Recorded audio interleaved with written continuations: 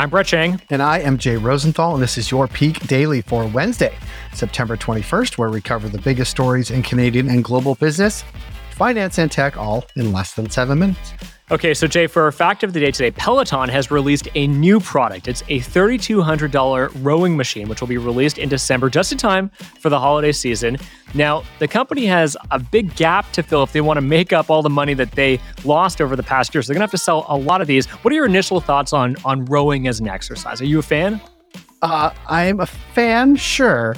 But I've been to enough gyms to know the rowing machines are rarely ever used. So to charge $3,200 for one, it seems like a lot for a pretty small market, and a market that's certainly smaller than bikes. What are your thoughts? I think the tough thing is that rowing is a very difficult exercise. It's a full body exercise. It's heavy on cardio. It's not like biking. Biking is actually far more accessible. So I'm not particularly optimistic about this one. And it's been a tough year for Peloton. So obviously I wish them the best, but yeah, I don't think it's not doing it for me. Also, by the way, it takes a ton of space up. And if you're living in, a 500 square foot condo in downtown Toronto like I do, where are you going to put the rowing machine? It's a big problem. Right. And how many would they have to sell to make up for the bikes they're not selling? More rowing machines than have ever been sold before by anyone. Totally. Brett, aside from not buying rowing machines for Christmas, although maybe I will buy one for you, what do we have for Peak Pals today? You know what's free, Jay? The 3 stories that we have for the Peak Pals today. For our first story, consumer prices are down. For our second story, audiobooks are coming to Spotify. And for our last story, Russian territories in East Ukraine are looking to secede. For our first story, Canadian consumer prices fell 0.3% last month, the biggest monthly drop in 2 years. Brett, that seems like good news. Want to unpack it for our Peak Pals? So the drop pulled inflation down to 7% from 7.6% year over year. And that's a collective sigh of relief from all of us, and more than a full percentage point below the 8.1% rate seen back in June. Gasoline prices fell 9.6% in August and are on pace to drop another 8% in September, which has played a big role in dragging down the inflation rate too. The consumer price index, excluding food and energy, slowed to 5.3% year over year, and the index excluding gasoline dropped 0.3 of a percentage point to 6.3% year over year as well. BMO's Benjamin Wrightsey said, "This is about as good of an inflation report as we can hope for, especially after the strong U.S. figures last week." But before you whip out your inflation's over party hat, central bankers are far from out of the woods, with inflation still nowhere near the central bank's target 2% rate. Do you think really people have inflation is over hats? That'd be pretty cool. Maybe we'll start selling that as merch on the Peak Daily. Right next to the T-Mac shirts. Well, anyway, mortgage interest rates surged 2.4% from the month before, the biggest increase since 1981, and higher interest rates guarantee that number will climb. Food prices also rose to 10.8% year over year, also the highest jump we've seen since 1981, which we are now being reminded was a very, very bad year. Jay, you probably remember that. How dare you? Of course I do. If we zoom out, you want to zoom out?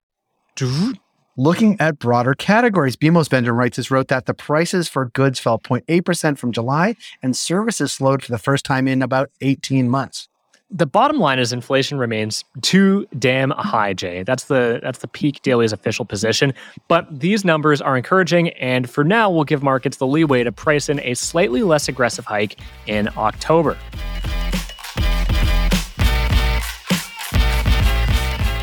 For our second story, Spotify launched its long-awaited audiobooks feature in the US and will eventually roll it out in all of its markets as it strives to become the one-stop shop for everything audio.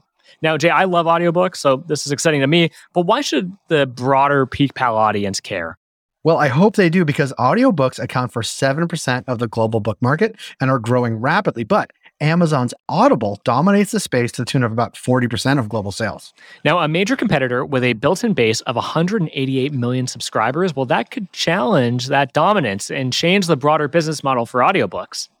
And here's what's going on. Spotify is now home to over 300,000 different titles, including some of the world's biggest publishers, including Penguin Random House and Hachette. Now, audiobooks will be sold on a book-by-book basis, like other platforms, but Spotify's head of audiobooks said that the company plans to introduce new audiobook business models.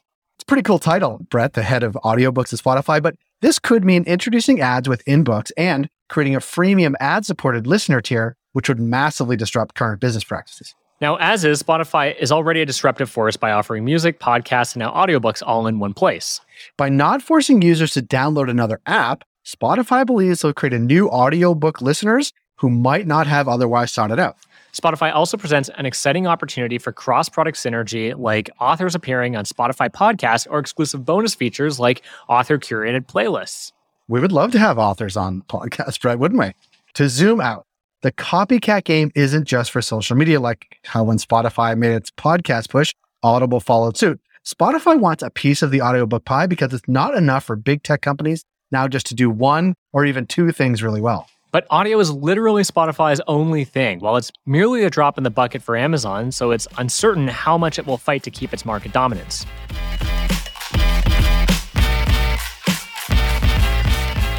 And for our last story, Russian-installed leaders in the occupied eastern Ukrainian provinces of Luhansk, Donetsk, Kherson, and Zaporizhzhia have announced planned referendums on joining Russia. Here's what's happening. The provinces, accounting for 15% of Ukraine's land, will vote between September 23rd to 27th in what is widely seen as a coordinated annexation effort by the Kremlin. In 2014, Russia staged a similar referendum in Crimea, which Western nations have unilaterally recognized as illegal and fraudulent before declaring it part of Russia. Now, it matters because though these referendums will almost universally be recognized as phony as well, Russia will obviously accept them and will officially claim these lands as its territory. This would give it the right, from the Kremlin's point of view, to defend these lands by any means necessary, potentially including mobilizing its military reserves and using nuclear weapons. Now, Russian politics expert Tatiana Statnovia wrote, "Everything that's happening today is an absolutely unequivocal ultimatum to Ukraine and the West. Either Ukraine retreats or there will be nuclear war." Oh, that's not a great quote. And a less dramatic but still concerning comment, Axios' David Lawler said annexation could preclude any potential peace agreement Ukraine may find acceptable. Now, currently, Western allies have supplied weapons to Ukraine on the grounds they are not fired against Russian territory, though this does not apply to territories they view as unlawfully annexed, like Crimea. Russia's nuclear threat could be cause for pause. But Ukraine believes this is simply a desperate move for Russia as it struggles to hold its ground against successfully moving Ukrainian counteroffensives. Russia's stronghold of occupied regions is under threat after Ukrainian forces drove them from Kharkiv province this month and regained a key foothold in Luhansk.